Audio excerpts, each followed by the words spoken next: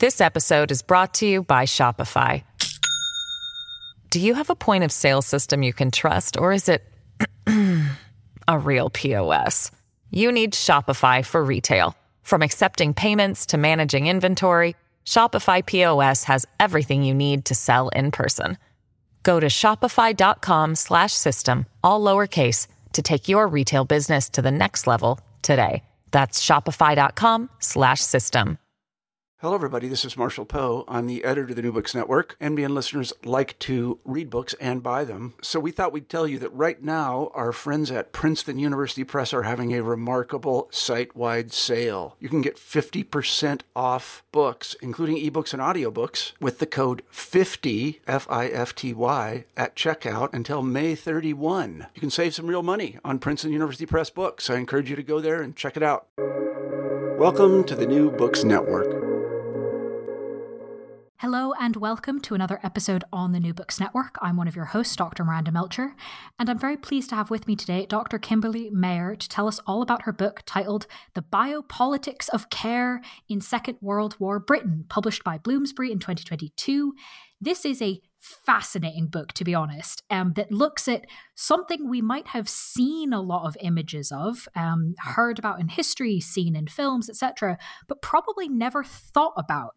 And as Kim demonstrates in this book, there's a lot to think about in terms of how the government communicated instructions for care, how wartime rumors influenced people's perceptions and behaviors, and understanding a lot of the politics in this. You know, it's not just as simple as, okay, well, everyone's got dogs. What do you do about it? Hang on a second. If we're thinking about evacuations, if we're thinking about bombings, if we're thinking about the role of government in people's private lives, suddenly owning a dog, for example, has a whole lot else going on.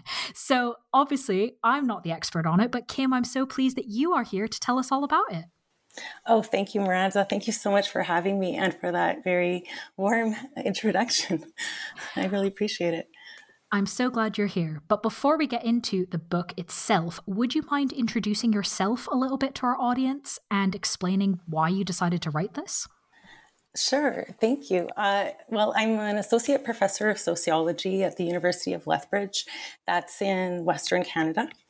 And my research is often historical and generally contends with communication, which I define rather broadly. My previous book was about the communications of West German urban guerrillas in the 1970s and the ways that history was taken up in artistic forums for several decades afterwards. In terms of this book, why I decided to write it, it was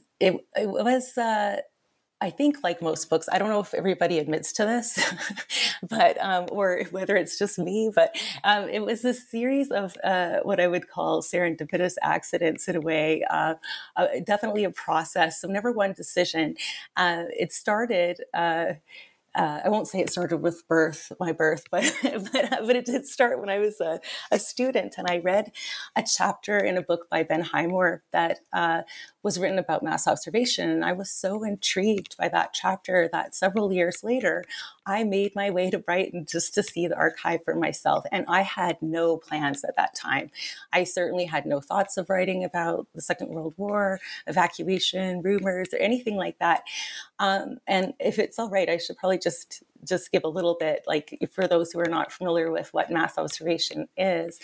It was a social movement that started in 1937 that involved social research into everyday life conducted by ordinary people, mostly volunteers who were not trained at all in the social sciences, who aimed to study themselves, their neighbors, and their communities. And so the documents that I found in the Mass Observation Archive took me on this really winding path, which the questions or problems that were brought together in the book accumulated over time. The very first trip I took to the archive was like purely exploratory, motivated by curiosity. And I began just by requesting boxes with the most intriguing titles. So that's really how it started. And I think like maybe the second or third box I looked at was Dogs in Wartime, because I thought, when I saw that title, I thought, what is this? And And it included material concerning how to calm hysterical dogs, upset by air raid warnings, to how to protect your dog from gas attacks, which, just reading that stuff makes you go, oh, and, but it mostly contained interviews conducted by mass observation participants, interviews with people about dogs, and they covered a range of things like whether it's right to have a dog in London during the war, or questions like, does your dog feel, how does your dog feel when you go into the air raid shelter without them?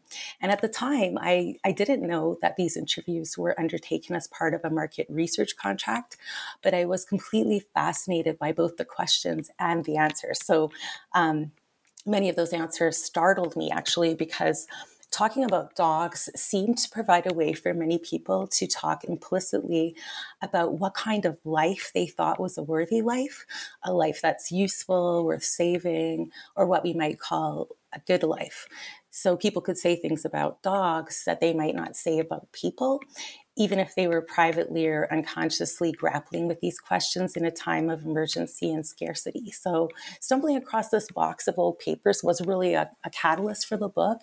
And then Mass Observation's extensive documentation of wartime rumors provided another window into the shifting concerns of the time.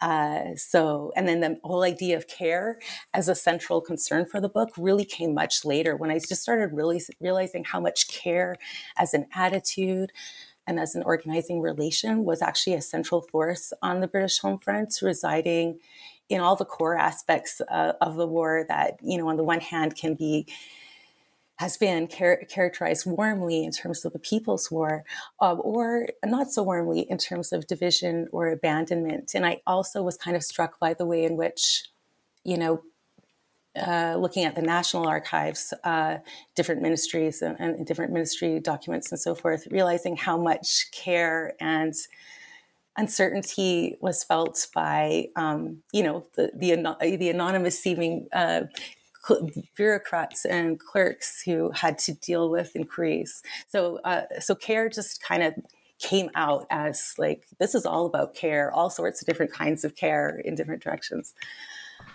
Thank you for explaining those different components that brought this book together. I think it's maybe at least historians, dream to find a cool archive, wander into it, and just start requesting the coolest sounding boxes.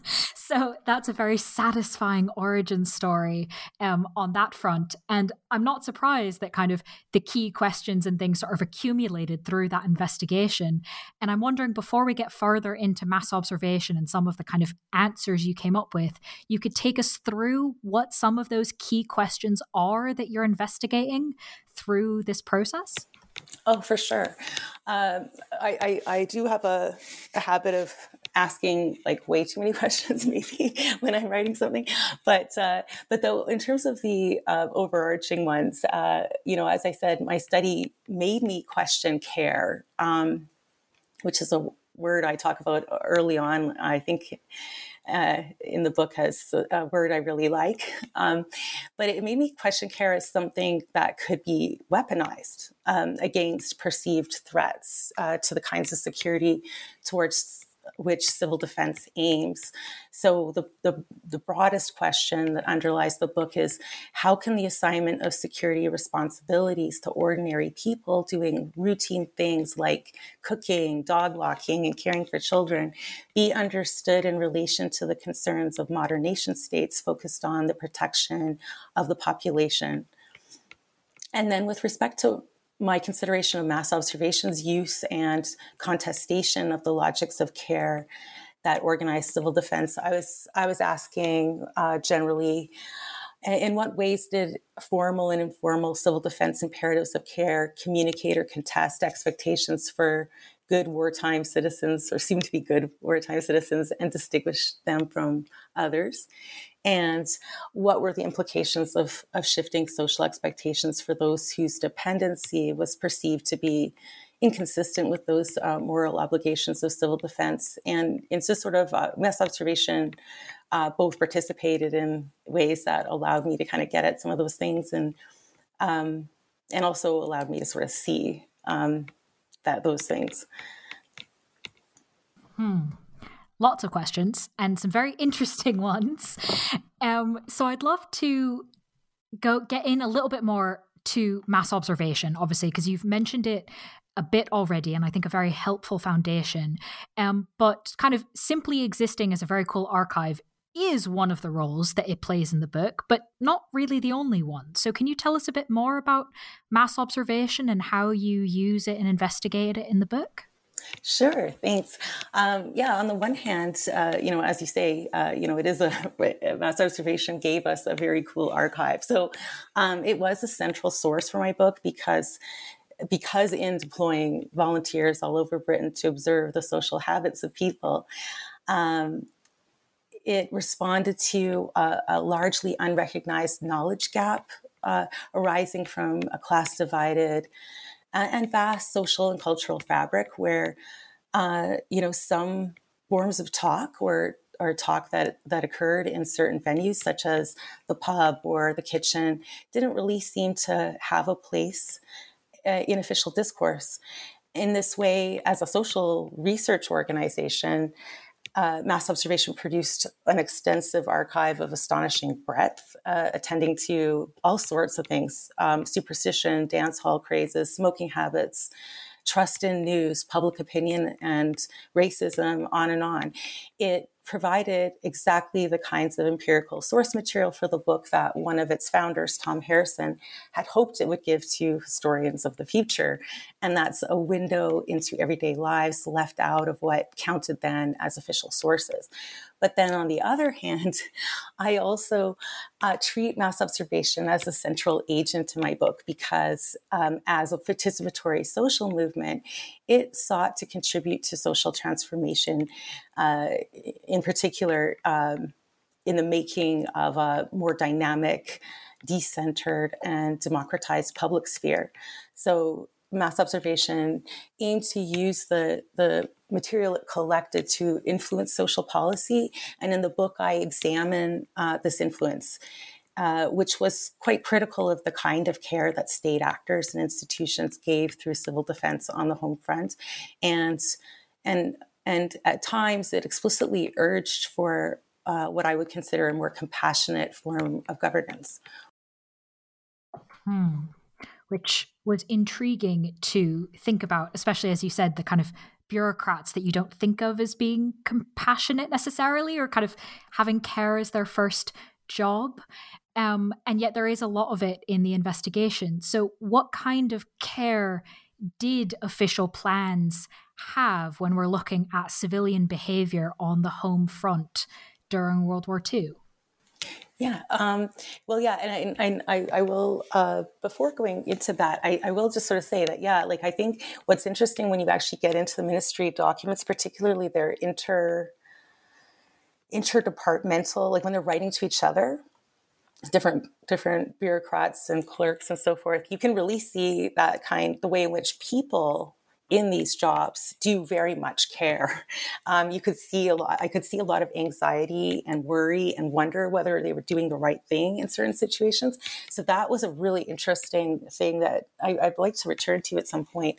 But all of this gets couched in policy and institutional structures that have their ways of doing things, right? And of course, they're dealing with large groups of people. So, since policy-driven care is organized on such a broad macro scale level, I talk about it as biopolitical care because it's targeting its care to things such as populations or the population, the nation. Things like that as the targets of care or protection. And the challenge with this is that, as mass observation often noted, calling such schemes, such as the evacuation schemes, paper plans, overarching forms of care fail to take into account the particularities of the individual lives that it alters. Or that they alter, as it aims to, at the same time that it aims to protect. So it may do so to save life, yes, but the life that it aims to save is that of a population or the strength or spirit of a nation. And individuals can be lost or harmed by this form of care. I'm really indebted to Lisa Stevenson's book, Life Beside Itself, for giving some language around the distinction between different forms of care, because Stevenson argues that care is increasingly defined and enacted in biopolitical terms as anonymous, bureaucratic, colonial. These are all very biopolitical forms of care because they're oriented rather indifferently, even when they're passionate towards a population or even an ideal. And it's interesting because Stevenson argues that biopolitical logics of care are more and more permeating even our sense of care as individuals in our more intimate lives. But she juxtaposes biopolitical care with everyday forms of care that are attuned to personalized bonds and particular circumstances and meanings for members of certain social groups. But she admits that personalized forms of care are uncertain. The outcomes of them are going to be uncertain, and they involve an awful lot of listening and refusing the notion that your care will fix or cure others. And this kind of care can't be traced fully in advance in the way that policy is driven to do, if that makes sense. Mm-hmm. Yeah, no, it does. Thinking about the kinds of care and also the complications of it, I was interested in the book. You talk about a collaboration between mass observation and the Ministry of Information, which I was somewhat surprised to see. And then even more intrigued when you describe it in the book as, quote, an ambivalent form of care. Can you tell us about this?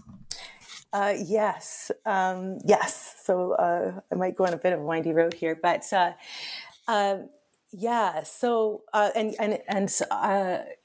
it isn't surprising that you were surprised about this collaboration with the Ministry of Information, and it's because it was something that mass observation had and both mass observation and the ministry really wanted to keep this collaboration under wraps. Neither one felt that it was in their best interest for the public or even certain members of government to know that this collaboration was going on. And in particular, mass observation was actually working with home intelligence. This actually caused some internal conflicts and is largely the reason why Charles Madge left mass observation. Yeah, I mean, one of the things that I would never have said before doing this research that I do say in the book is that the Ministry of Information's surveillance of and attempts to shape civilian morale was actually a way of exercising care towards the population of the nation. And I wouldn't normally consider surveillance to be a form of care, but I think that because I also kind of have really, really rethought care in this book, that care can be violence, but care, even when it comes from attachment, affection, a desire to preserve, right? That it can have negative impacts. But, it's very complicated. But in a war in which violence would be waged on civilian homes, primarily through air raids, government understood morale as like a feeling of efficacy to withstand these, right? To perform this wide range of tasks aligned with national duty, right? Putting out bombs, making good use of vegetable peels. And mass observation took contracts with, the ministry's home intelligence division to track civilian morale, and they made policy recommendations on the basis of what they gathered. And while government policy was very much oriented towards abstraction, not taking into consideration class differences and so forth, mass observation sought to, personalize might be too strong of a word, but to make that care that was given to civilians more more closely oriented to their experience and circumstances. So I was following from Michel Foucault's observation that modern institutional forms of examination, such as secularized forms of confession that offer access to private thoughts, feelings, and motivations, which is really what mass observation was trying to get at, are put to work to produce knowledge about individuals and inform techniques of correction on conduct and belief or whatever that are applied to individuals for the supposed greater good. And so so following Foucault here, I identify the form of care that mass observations, intelligence work, and their policy recommendations, the recommendations they advocated, as pastoral in character, drawing upon the shepherd flock metaphor that Foucault discussed in some of his lectures in the 70s. And pastoral power in the context of mass observations war work involves both watching over and gently guiding civilian feeling. And this approach stands in one sense, stands in sharp contrast with the more overarching policing of public feeling that government was engaging with by, for instance, withholding information from the public via informal control over the news, or charging people for spreading despondency through rumors, through, for example, the Silent Column campaign. Mass observations, recommendations to officials push for more intimate and less bureaucratic forms of care towards the specific and different realities that citizens faced in their everyday lives, and urged government to bring the people into their confidence, to understand and respond to things like the superstitions that some groups of people hold about food when asking them to change their diets, or to draw upon popular music and entertainment to align civilians with needed change in habits, to be aware of and respond to how women's leisure had changed during the war, and so forth.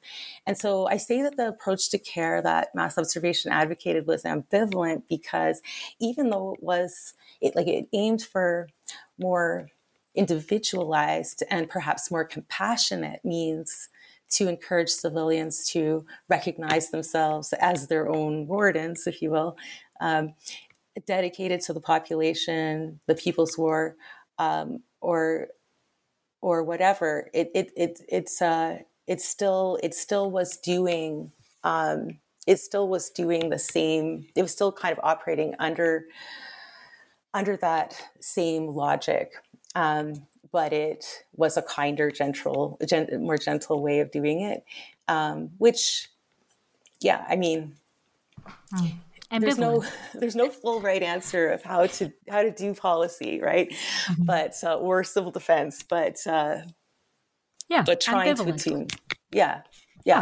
No, that characterization makes a lot of sense with that explanation. And it's interesting to sort of hear about the different ways that the ministry and mass observation both were really focused on morale, but kind of understood it slightly differently and did different things with it. And obviously I've mentioned rumors at the beginning and you've now brought it up. So I'd love to get into rumors if we can, because I really appreciated that that's something both mass observation took really seriously and you took really seriously, right? That it's important to understand what stories people are telling, whether or not they're actually super factual, that the fact that people are telling them is interesting and tells us things. So one of the aspects that you look at, and I think makes a lot of sense to examine, is this evacuation aspect of people getting out of the cities, being sent out of the cities to the countryside. That's obviously a huge change for everyone involved. The people going, the people now hosting these strangers. And unsurprisingly, there were a lot of stories and rumors, some of which were remarkably consistent across different places. What do you think that these different stories and rumors around kind of why people are evacuating, who's evacuating, what it's like to host an evacuee, all sorts of things about this experience, what were all these stories and rumors actually about, and what were they revealing? Yeah, rumors are a very interesting form of communication. It's particularly during the war, it was considered a threat to national security. But I think that historically, I think still to a degree, rumor, even though it's not studied under that name so much, is considered a possible precursor to things like riots. But rumors can actually allow people collaboratively to work through circumstances that are unclear to them, that seem ambiguous. Rumors also allow people to express emotions concerning a state of affairs that seems uncertain or unknown. And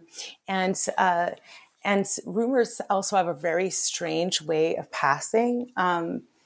So if a rumor seems to resonate very strongly with cultural concerns, it can just appear out of just seem to appear out of nowhere in another place, another context, and even another historical time, with key details changed to give it a local resonance or a specific significance. What's really interesting about mass observation, as you noted, Miranda, like mass observation was fascinated with rumors and gave an awful lot of attention to documenting them in different places during the war. And their documentation of rumors, if after reading many of them, shows that there were salient rumors or elements of them that can be seen repeated across space. But I really felt that the meaning of the rumor, did change in tenor, like at some of them. When I was able to see them, sometimes like that they looked like, oh, this is the same one, but it's different, and it's got different, just some little changes, but it's appeared somewhere else, right? So the meaning changes according to the context of its utterance, and it also who the speaker and the audience, who they are. It also can change the intonation of it. But at the very start of the war, evacuation rumors, which were they were very sensational. They described evacuees as unhousable or animalistic, and these spread so quickly that they arrived in reception areas before the evacuees arrived on the trains in some cases, and they shared, as you mentioned, many elements, even what we might consider characters or tropes, describing, for example, evacuated mothers as irresponsible, ungrateful, and children as verminous and destructive to property. These were the ones that were the most salient and enjoyed the widest circulation. But there were also negative rumors that were about hosts from an evacuee perspective, but these did not spread at all to the same extent. Many of the rumors in the first 8 months of the war, before bombing really became more of a part of everyday life, really, during the Blitz later then. But in the first 8 months of the war, they seemed to provide a conduit to express concerns about physical and cultural contagion. So like the idea that you might pick up some kind of disease from an evacuee, even concerns about venereal disease were believed that you could pick something like this up from sharing a washroom, and there was all sorts of concern around various types of physical contamination of bedding and furniture and so forth. But also an idea of cultural contagion, the fear of poor manners, bad language, lack of morality, and so forth. But you also see a lot of evidence that concern about financial burden and the overturning of home life were expressed in these early rumors. But they also reveal a lot of misunderstandings across differences of social class, religion, social geography, and so forth. So like while looking at like a number of them shows a really complicated picture than that provided in those that were most widely spread. And it does show that people did hold multiple and dynamic perspectives on evacuation, on its necessity, its success, its role in civil defense. And so rumor is an interesting mode of communication because I on the one hand, it does have its dangers, but it played a significant role in helping people to promote, negotiate, and contest acceptable and expected conduct and social norms during the upheavals of wartime and the uncertainties of conduct that arose from those rapid changes. And so I think sometimes spreading rumors was an indirect way of asking your neighbor what's appropriate. This episode is brought to you by Shopify. Do you have a point of sale system you can trust, or is it a real POS? You need Shopify for retail. From accepting payments to managing inventory, Shopify POS has everything you need to sell in person. Go to shopify.com/system, all lowercase, to take your retail business to the next level today. That's shopify.com/system. How then do these rumors and stories, especially around evacuation, influence the biopolitics of care more broadly? Well,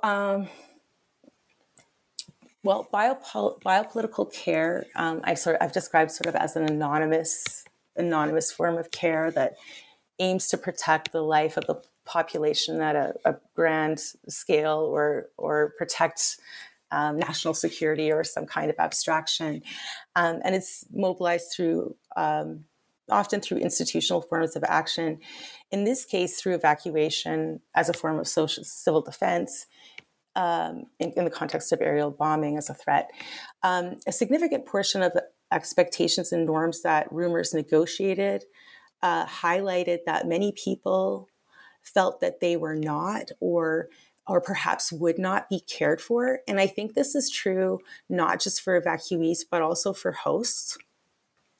And policymakers and organizations operating on a broad scale, of course, have a difficult time attending to the needs of real beings in their actual experiences. At the time, the rumors at the start of the war also presented the most vulnerable social classes as an internal threat to the life of the population. And this had paradoxical effects. The most notable being the remarkable ways in which a nation that was under like bombing and the a real sense of threat of invasion. And so under all of these external threats that are terrifying and seemingly intractable, there was this serious set of conversations and actions that emerged, working towards the formation of social welfare policy, which I found very surprising, just how much space that took up during this. During a time when everyone was mobilizing to defend against this external threat, but that so much work was internally organized at that time. But CARE mobilized in this work towards the social welfare state that characterized the post-war period. Up until Thatcher, I guess. So CARE mobilized that, but that CARE was complicated. It was one of wanting to fight poverty, for example, which evacuation had made much more evident. But it was also a kind of CARE that in some contexts could be willing to do so by fighting, eradicating, or leaving exposed some of the most vulnerable groups in the society who were forced into that very poverty by a vastly uneven social structure. Thank you for explaining that. I think, as you said, right, it's fascinating to understand what all of this is doing and how people are negotiating these questions. Let's complicate it, because obviously it's not complicated enough already, and bring into the discussion something we've both mentioned earlier. One of the things that I found fascinating just even reading the blurb of the book, and obviously started you off in the archives. Let's talk about dogs and cats. Not just humans, obviously, in terms of who needs to be cared and what that cared for and what that looks like. How and why were dogs and cats involved in this? And why were they treated differently in this lens of the biopolitics of care? Okay, that's a great question, and one that I'll have to rein myself in on, because there's so many different ways, and sometimes, there's so many contradictions. One key difference that really stands out to me is the extent to which cats and dogs were understood, especially by emergency planners early on, to be useful or essential workers in hot zones of the war, whether that be on the home front or not. And so some kinds of cats identified in some official documents as warehouse type or something like that, something along those lines, were considered useful in managing other animals or other entities that were considered pests and threats. And so they were understood, so like, for example, rats. The idea that cats were essential in controlling rat populations, especially if a neighborhood or district had to be evacuated, that cats were essential workers to stay behind. And this appears in documents where it's being kind of divided out who stays, who goes in these situations. And so these cats were understood as being independent enough to be left behind in an evacuation, and also important enough to be left behind, which just seems like also a contradiction because their lives are at risk. But important enough to be left behind in an evacuation to do this work for the war effort, even as local populations, large portions of them, not obviously leaving behind other essential workers, but even in this case, there was discussion about how you could still pull out animal welfare workers in the case of leaving cats behind to do this work to protect foodstuffs and things and areas from being overrun with rats if everyone or most people were gone. So the perceived utility utility plays a large role in understanding what was going on with animals. The perceived utility of dogs was much more complicated, and I haven't really dealt with everything with cats either. But dogs were really complicated. In the same context where cats were described as essential workers in areas under evacuation, dogs were actually feared. So there was this worry that dogs would themselves become a threat to the population and the war effort itself if they were to lose their human families, become lost in evacuation, or even outside of that context, if they were to become anxious in a bombing situation. So there was also some fear about dogs, even in other places, even dogs still with their families. The idea that anxious dogs not able to respond well to the sounds of air raids or bombs, that they could become a serious threat, not only to people, but ordinary people, but also to emergency responders. So early in the war, there were these conflicting messages about the moral status of killing one's companion animals, whether it was patriotic or humane to keep them during the war.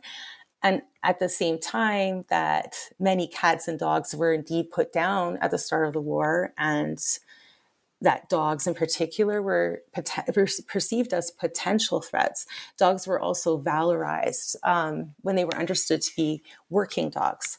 So whether they worked on farms or in the military, as many dogs did, non-working dogs, which were often referred to in public discourse as lazy dogs, many suggested they should be sacrificed or sacrificed to avoid depleting the food supply. And people who kept non-working dogs were often characterized as selfish and not patriotic.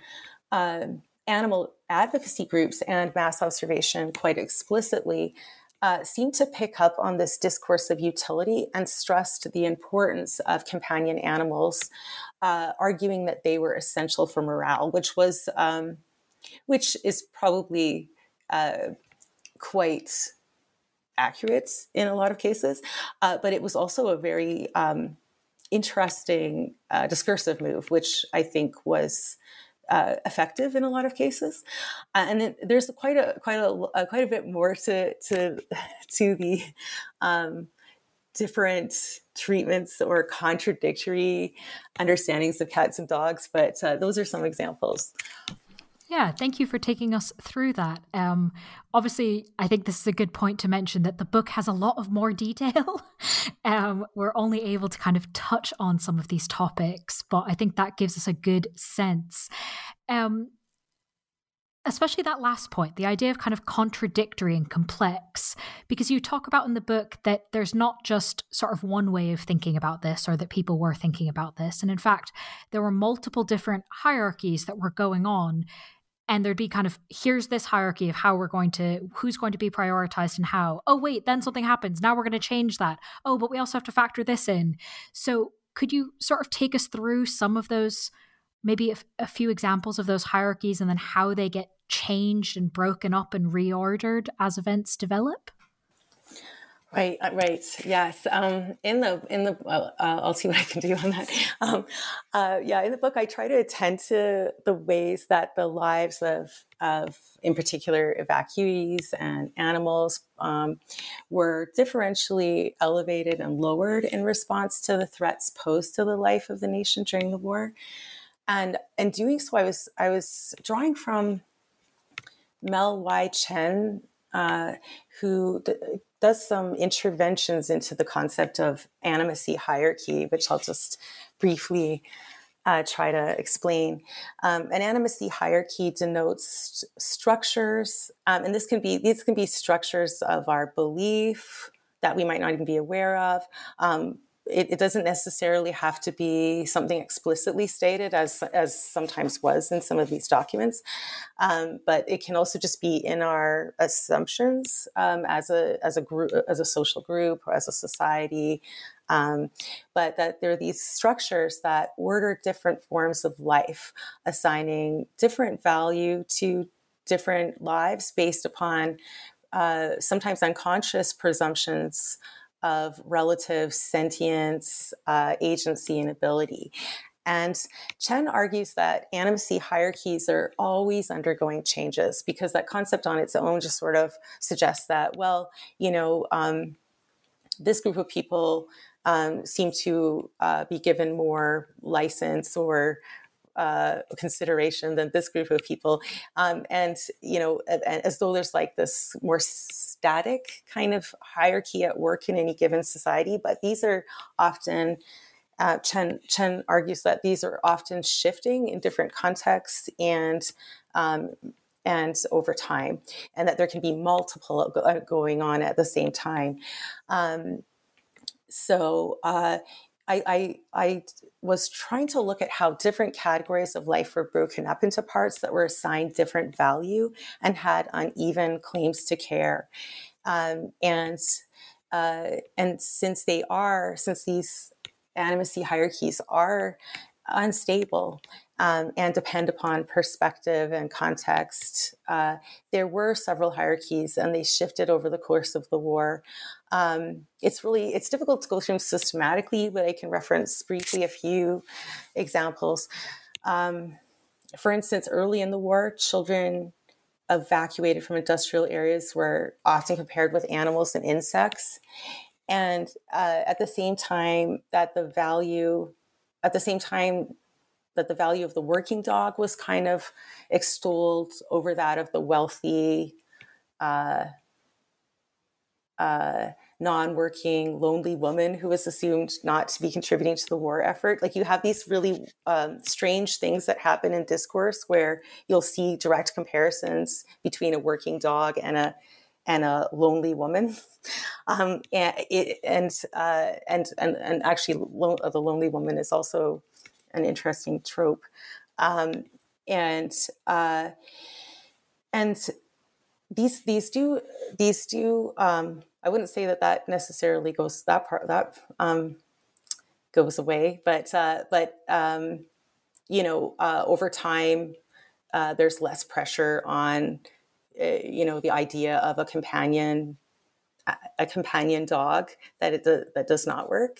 They're not vilified in the same way, or the people who keep them were not vilified in the same way throughout the course of the war. Although you see where, for example, these are very confusing. Like, for example, I'm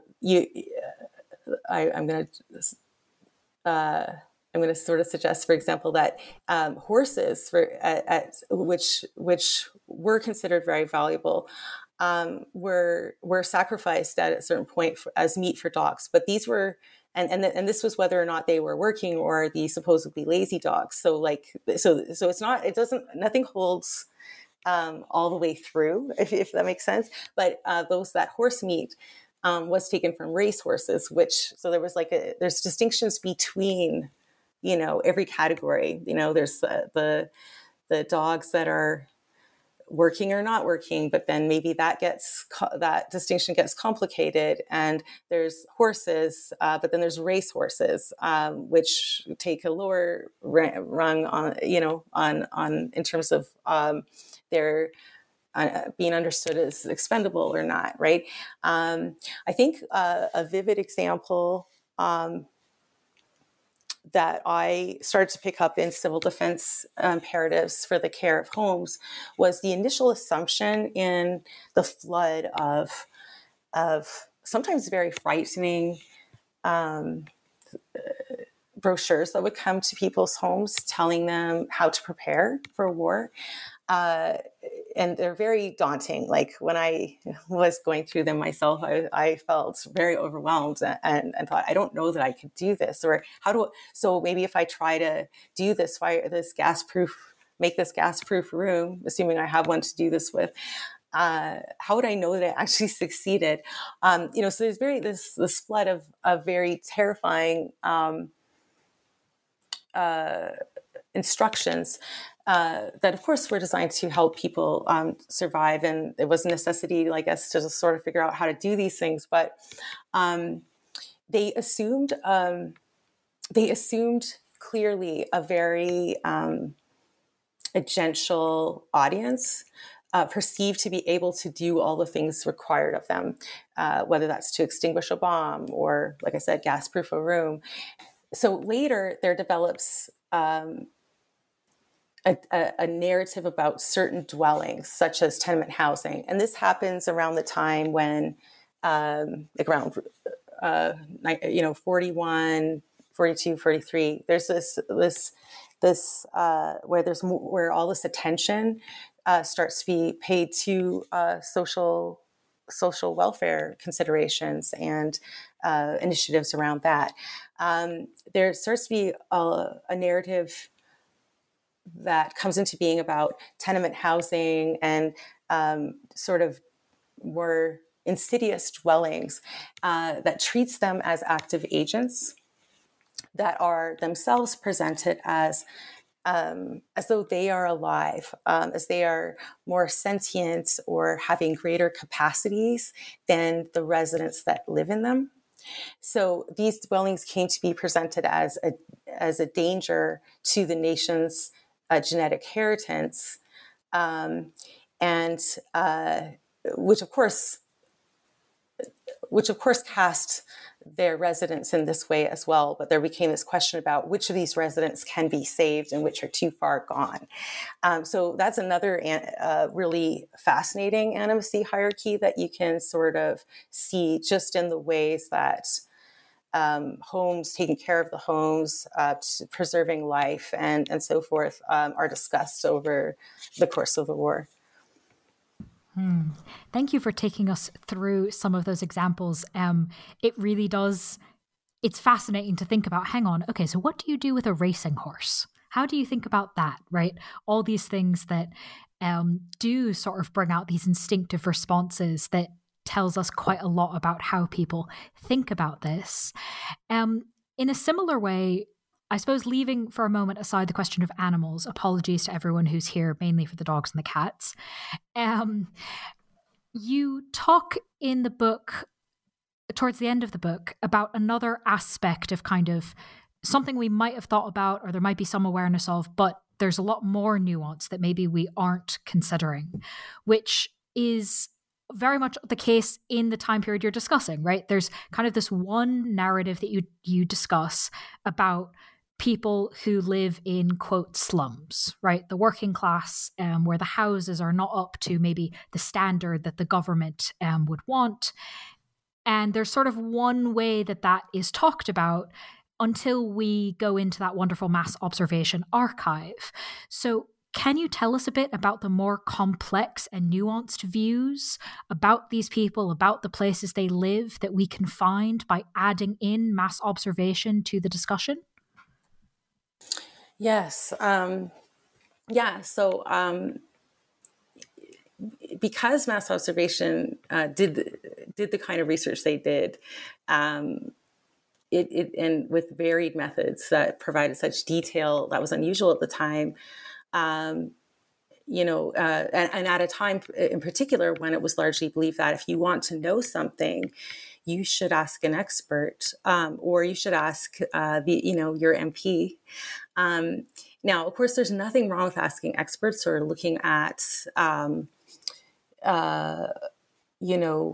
materials that can give you larger views of what's going on.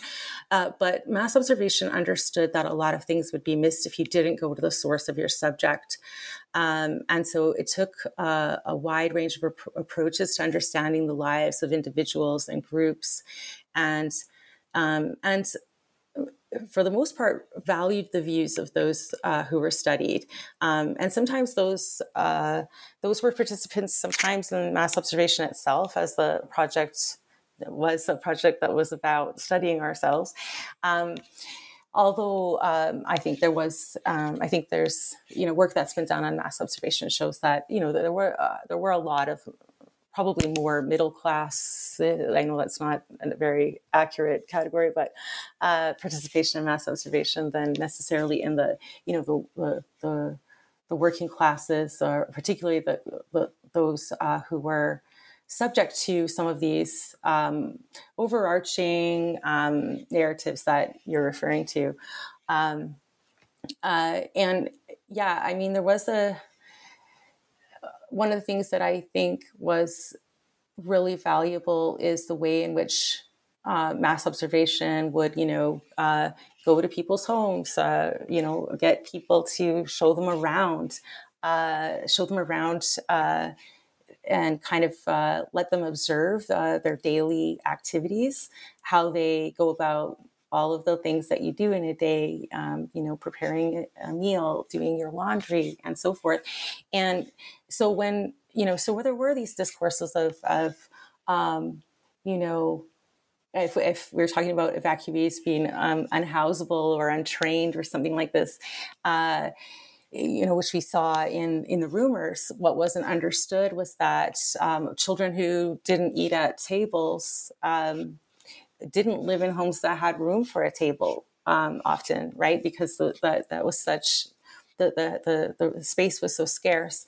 Mass observations kind of looking at, what were the acrobatics and really difficult logistics that people had to attend to in order to do things that many of us would take for granted today with the infrastructure that we have. And even at the time, many other people would not have understood what people would have to do. I mean, perhaps they didn't have refrigeration, so that changed what they thought was a recognizable thing to eat, because there was this fear of fresh chicken, for example, from people who were evacuated from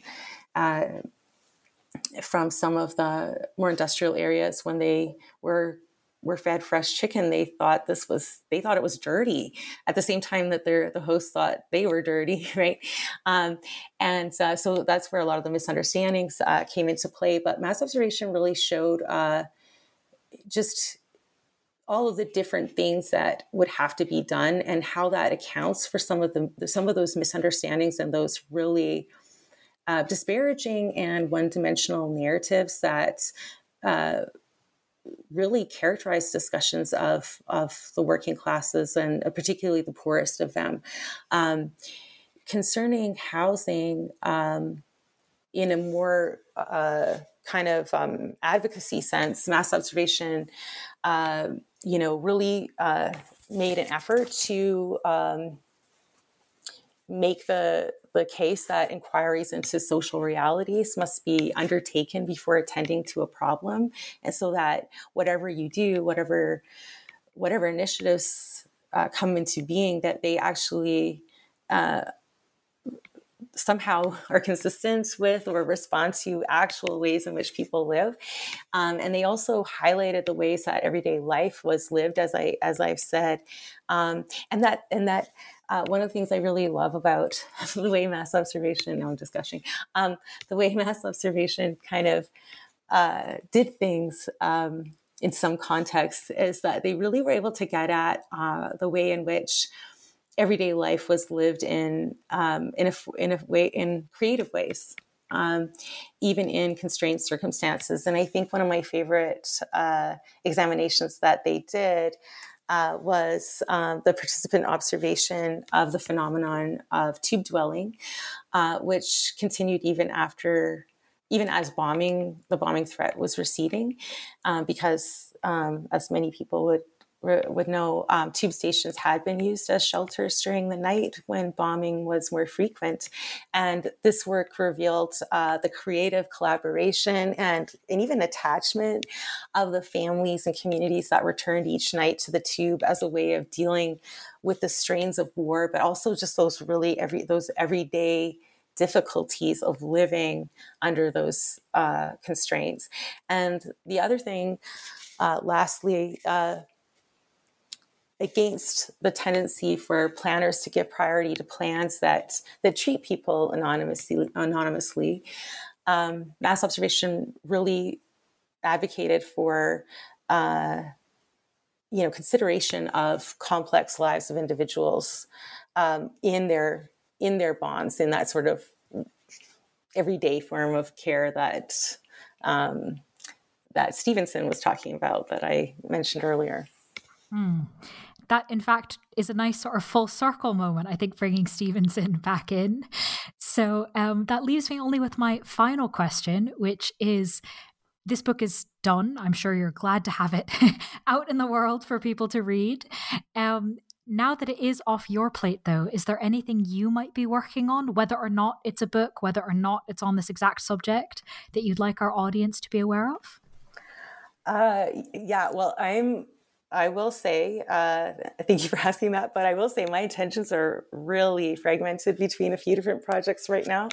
But in general, I'm still residing on the tension between care and security, looking at how biopolitical forms of care have, and this isn't as historical, although I won't be unhistorical necessarily, but I'm kind of looking at how biopolitical forms of care have left people feeling disaffected, more in the present sense or present situation, and how this is related to what seems to be more and more coordinated attacks upon public institutions that organize care on large scales. I'm going to sound like one of these people who is a big fan of institutions, and I've always been very critical of them. But this book and really, the